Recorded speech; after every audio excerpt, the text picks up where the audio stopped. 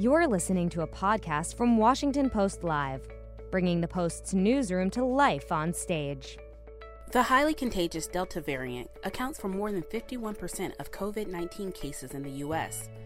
With some breakthrough infections now occurring in fully vaccinated people, health officials are assessing a timeline for booster shots and new vaccines. In this episode, Francis Collins, director of the National Institutes of Health, joins Washington Post Live to discuss where we are in the pandemic. Let's listen.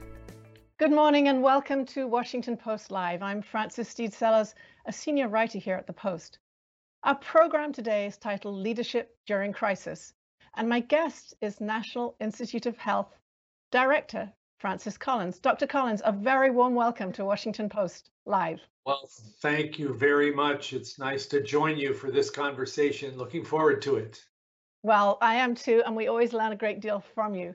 I'd like to start with the latest news out of Tokyo, where the Olympics start on Friday, and we heard that an alternate member of the US gymnastics team has just tested positive.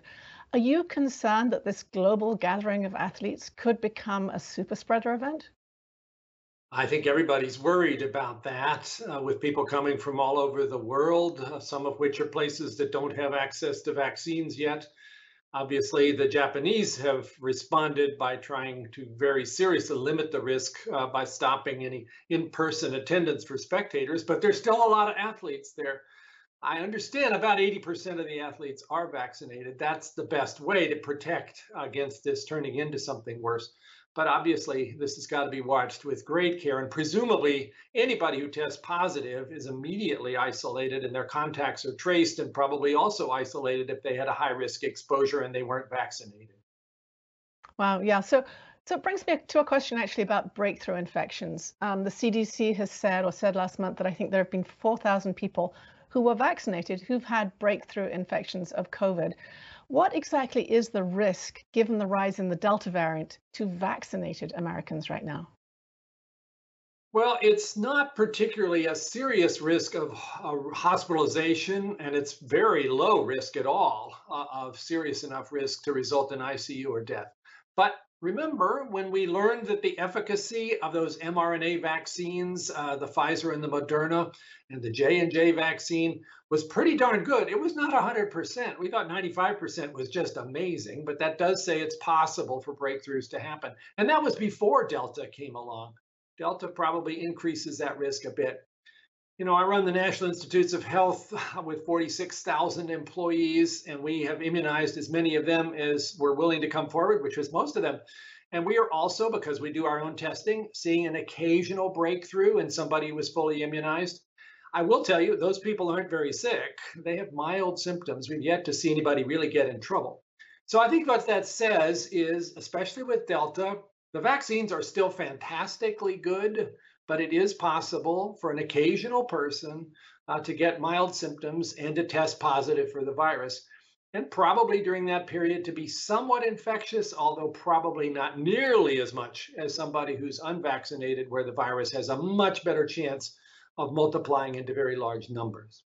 So that's a really key point I wanted to ask you about. You think they could be probably mildly infectious. Are there risks to their unvaccinated children and other family members who haven't been able to take vaccines? I think that is part of the concern because, of course, children under 12 at the present time are not getting the opportunity to be vaccinated. And of course, people who are immunocompromised, perhaps have had an organ transplant or who are on chemotherapy for cancer, may have been vaccinated but not generated an effective immune response. So those folks are all in a somewhat more vulnerable place. But I do want people, though, to recognize that this notion of breakthrough infections is actually quite uncommon. It is one of the reasons why in a high-risk situation like Los Angeles right now, they're recommending, once again, people put on masks when they're indoors, including the vaccinated people, just for the ultimate safety concerns. I know people are tired of masks, but it's not so awful to consider having to put a cloth mask on your face when you're inside if it's going to potentially stop what is right now looking like a pretty significant surge of infections, especially in places where vaccination rates are low. Well, I think former Surgeon General Jerome Adams just tweeted that he worried that the CDC had been too relaxed about mask guidance again, that he thought there might be a, harmful return. Do you think that's true? Should we be masking up? And should this be up to local governments, or should there be some more nationwide guidance on the importance of masking? Well, this is a chronic challenge, isn't it, Francis? Because there are all of these different situations and circumstances across our very heterogeneous country. And for CDC to try to come up with a recommendation that applies everywhere is just simply not possible. When they made their recommendation about being safe to take masks off if you're fully vaccinated, including indoors, that was before the Delta variant began to appear and before we realized how much of a hesitancy problem was going to exist in some parts of the country so that we might start to see a surge again. And now here we are starting to see it. But I think the local officials, by now, having gone through this for a year and a half, are in a pretty good position to decide when you hit that threshold where you're going to say, in my community, we probably need to go one more step here and ask people to mask when they're indoors. So you're a data person. Are we gathering enough data about these mild infections to know when we should be making these decisions, which have such an impact on the general public? It's a good question. We are gathering data, and of course, it's complicated to do so. I wish we had data on every single breakthrough, even if it's a very mild illness, and also the ability in my perfect world as a researcher where you could actually sample what is the viral load that they have in their nose, and is that likely to be infectious to other people around them. We don't know much about that. CDC, given their limited resources, have basically decided they're not going to do much to pursue breakthroughs unless they're seriously ill. And then they're going to look at those because those are ones where you worry, oh, is this a variant that's even worse than Delta that has somehow evaded the vaccine protection and even made somebody very sick? And we do need to know that. Fortunately, we have not seen much evidence of that in this country. But it's all a matter of resources. And in a perfect world, I wish we had more information. So I want to ask you a little bit about the FDA's decision on when it would give full authorization to the Pfizer vaccine. And I guess January 2022 is what we hear at the moment. Why does it take so long? FDA has a tough job because they have to evaluate every bit of data, thousands and thousands of pages, boxes of information from Pfizer and from Moderna, who have now asked for this full approval. And that's not just about safety and efficacy. It's also a whole lot of information about manufacturing. They have to be convinced that the manufacturing is being done with absolutely the most perfect manufacturing practices, and that the so-called CMC part of the application takes a while. I know FDA is working 24/7 on this. While you say January 2022, they're now committed to because of their required schedule, but I think most of us expect they'll get there sooner than that, maybe even by the end of the summer.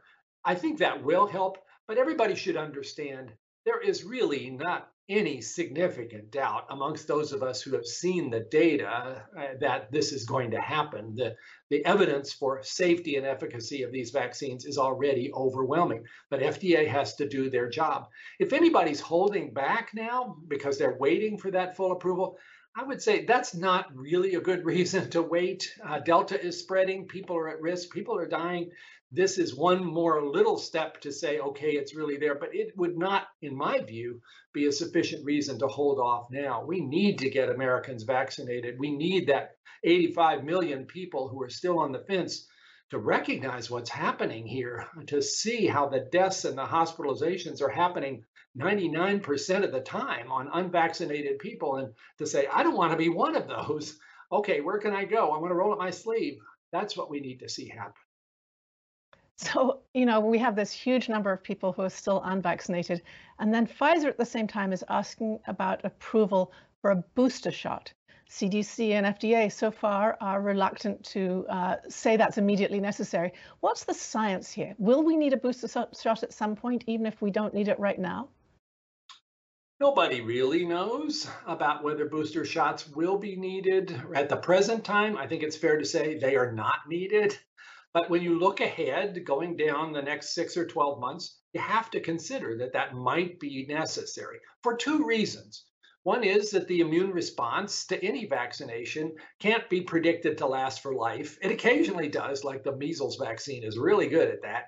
But most of them do, over the course of time, lose a little bit of their potency. That's why you have to get a tetanus shot every 10 years. If you stepped on a rusty nail, you'd have to look and see, is it my time? And the same may well turn out to be true with these vaccines against COVID-19, because we have been looking at the people who got immunized earliest, which were those in the clinical trials that started a year ago. And there is a gradual decrease in the level of their neutralizing antibodies. It's still at a very good level to be protective. We're not worried yet, and it's good enough to even deal with this Delta variant, which is stressing the immune system a little bit to recognize. But we're okay right now. But I could not tell you that 6 or 12 months from now, those levels might actually drift down into a zone where you couldn't be so confident that that person is protected. On top of that, there is this issue of whether there are other variants out there that we haven't yet seen arrive in significant numbers in our country. We're okay so far with Alpha, Beta, Gamma, and Delta. So far, the vaccines cover those. But what's coming next? There is a Lambda in South America that I'm concerned about, that we don't know quite as much about in terms of how the vaccines will work for it, although the early evidence suggests it should be okay. And who knows what comes after that? And eventually, anybody who studies viral evolution will tell you we may encounter a virus that is so different in terms of its spike protein that the vaccine-induced antibodies don't stick to it as effectively anymore, and then a booster would be necessary. Either a booster of the original vaccine, which turns out to be pretty good at spreading its capability against other variants, or maybe even a booster that's specifically designed against the one that we're most worried about. So Pfizer has been looking at this, so is Moderna, so is NIH, believe me. And we don't want to be caught by surprise here. If there's going to be a need for boosters, we want to have everything ready to go. There is some data, although very early and somewhat sketchy, from Israel to suggest maybe there's starting to be an issue with the Delta variant, which has completely taken over Israel and people who were immunized in terms of protection against illness. Although, again, the people who are getting those breakthroughs are mildly ill for the most part. But that's still early to tell. CDC believes they will have better data about the US in the fairly near future. We'll have to look at that pretty closely. But I think Pfizer got a little bit ahead of their skis here in making a public announcement about their plans to file for approval of a booster.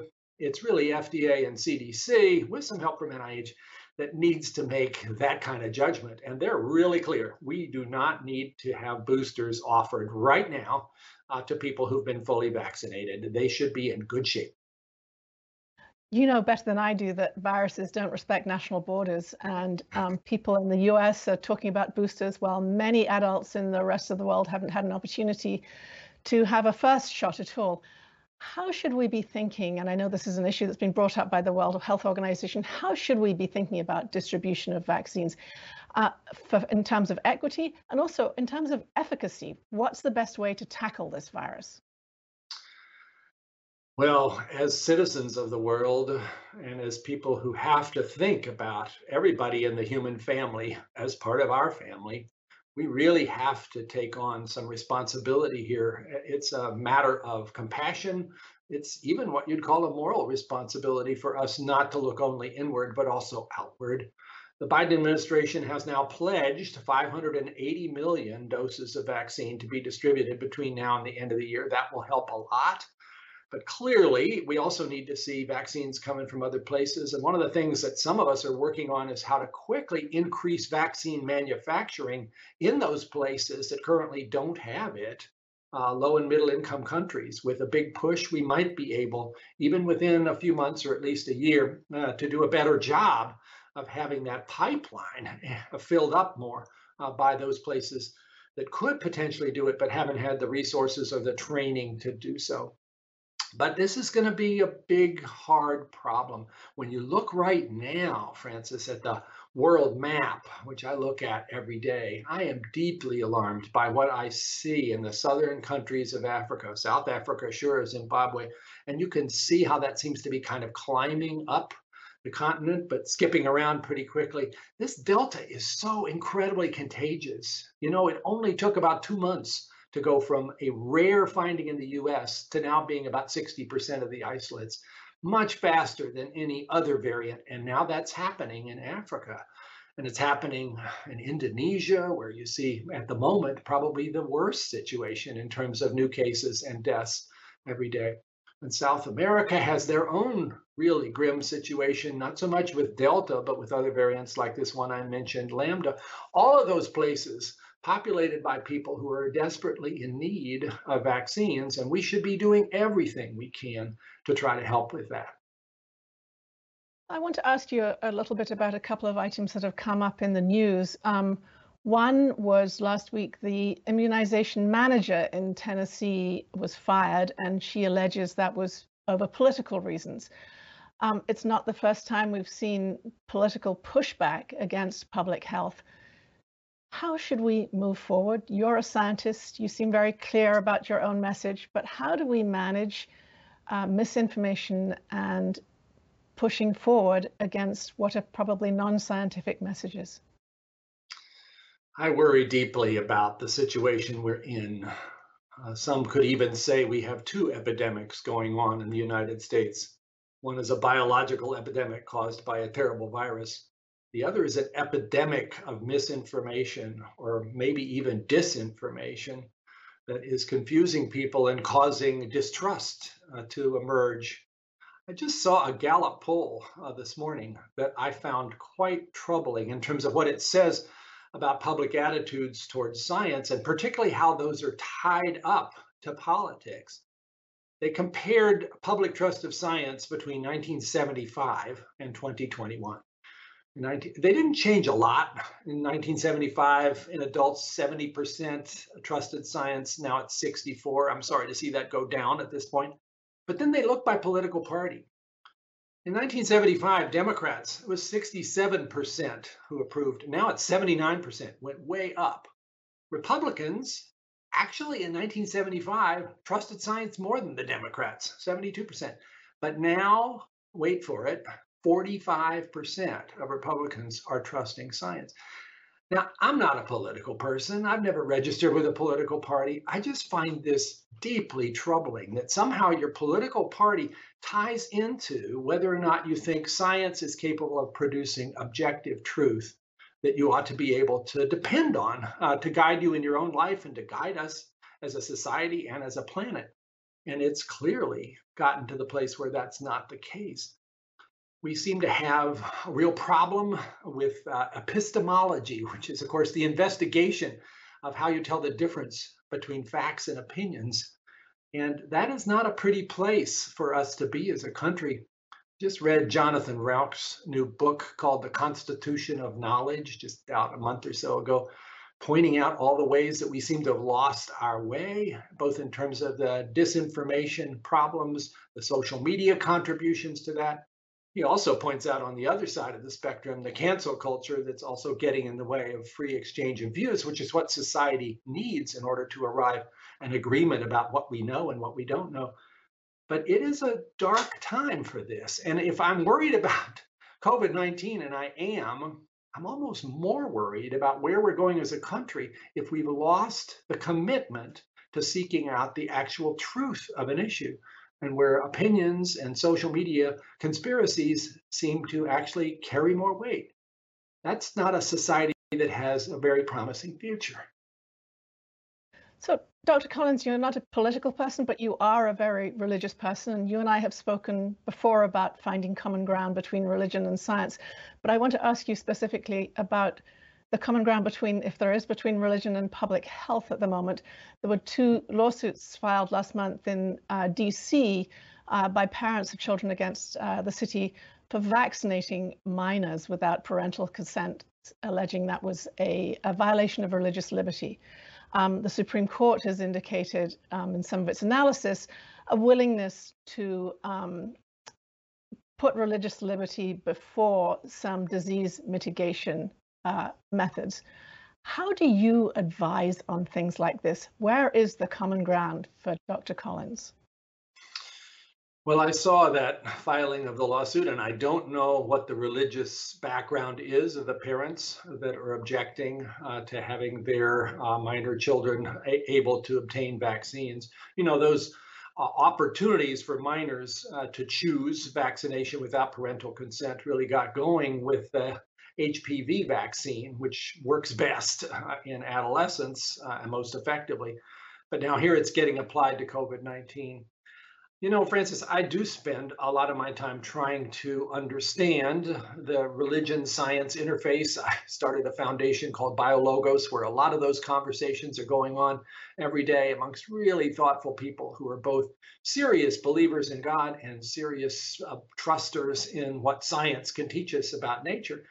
And there are good paths forward there for those groups to come together or even to exist in a single person like me, because I am both a person who's going to demand to see your data if you're going to show me a scientific conclusion, but I'm also somebody who understands that science doesn't really have all the answers when it comes to things like purpose and meaning and why are we all here.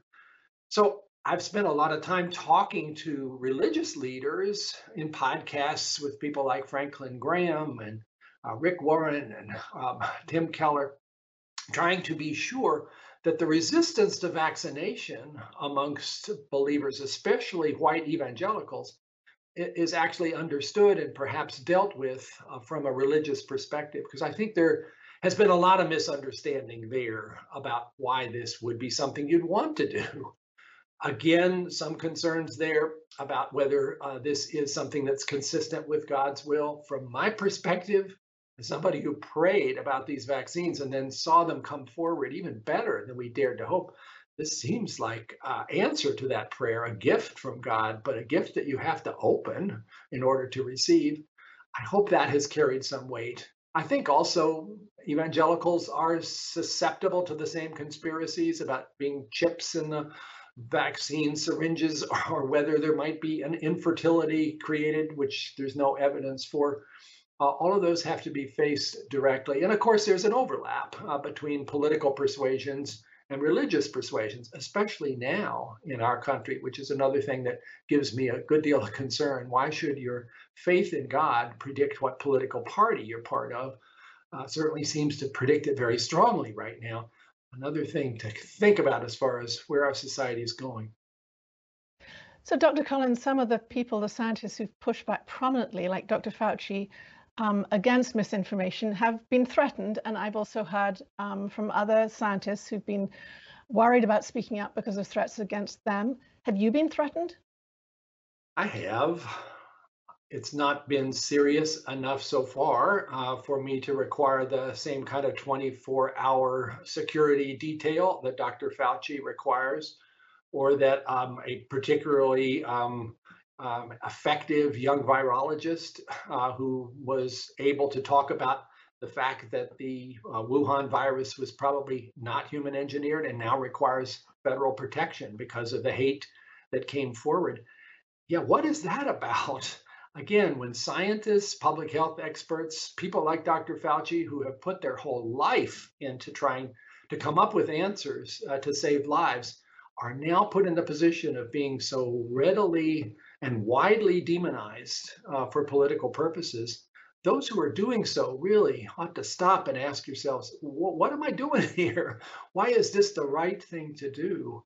Why have we gotten to the point in this country where that seems to be such a compelling reaction to a public health crisis that has taken 608,000 lives and could readily take more in the next few months if we don't get all of our facts straight? Gosh. The summer's coming. I want to think about looking ahead. Is it safe, in your view, for vaccinated parents to take their unvaccinated children on travels this summer? I think it is. I think they need to be thoughtful about the setting. You need to look and see exactly what is the current state of affairs in the place you're going. I'm not sure I would recommend going to Springfield, Missouri right now, which is having a terrible outbreak of the Delta variant and a very low level of vaccinated people. So be sensible about that. And certainly vaccinated parents for themselves ought to be safe, although, as we talked about earlier, maybe there's a small chance of breakthroughs. Certainly on such a trip, one would want to be sure that the kids are masked when they're indoors, just like they should be doing in gatherings closer to home, just because they are not currently immune and could still be affected. And please, people, when you're saying, oh, well, don't worry about the kids, they don't get that sick anyway, recognize that they are generally not as susceptible to severe illness, but that doesn't apply across the board. More than 300 children have died of COVID-19, and many of them have been sick enough to be in the hospital. And there is this issue about long COVID, where symptoms that you would have thought would go away after a few weeks are still there weeks, months later. And kids are susceptible to that too, giving them a great deal of difficulty in school because of brain fog and fatigue. You don't want your kids to get sick. It's not, I think, a great idea to say, oh, don't worry about them, they'll be fine. Most of them will, but not all. So another question looking ahead, many places of work are planning to bring people back gradually during the summer and a lot after Labor Day, just when we might expect a full surge. Is that a concern you have given these changing plans and the Delta variant? Again, I think this requires a close bit of attention to the local circumstances. Speaking for myself, again, as being responsible for those 45,000 NIH employees, we are considering bringing people back in greater numbers by the fall, although we've tried so far to keep everybody at appropriate physical distance and wearing masks indoors, and many of our staff have been working at home for more than a year. But it would be nice occasionally to have people in the same place. Science oftentimes depends on that kind of interaction that is a little harder to manage by Zoom. So we'll be doing that, but we'll be watching very closely, and we'd be prepared if things start to go the wrong direction to rethink. That's a message I think everybody has to now absorb, that as much as we're all sick of this, and as much as we had hoped to say, okay, we're done with this and let's go back to living the way we really wanted to before this, that is not a guarantee that this virus offers us. It comes up with variants like Delta. We make mistakes by not achieving the kind of herd immunity that we might have. And the rest of the world is still in the midst of just about as bad a pandemic as we've had for the whole year and a half. And as you said earlier, the virus doesn't care about those country boundaries. So those kinds of things are going to affect us in various ways.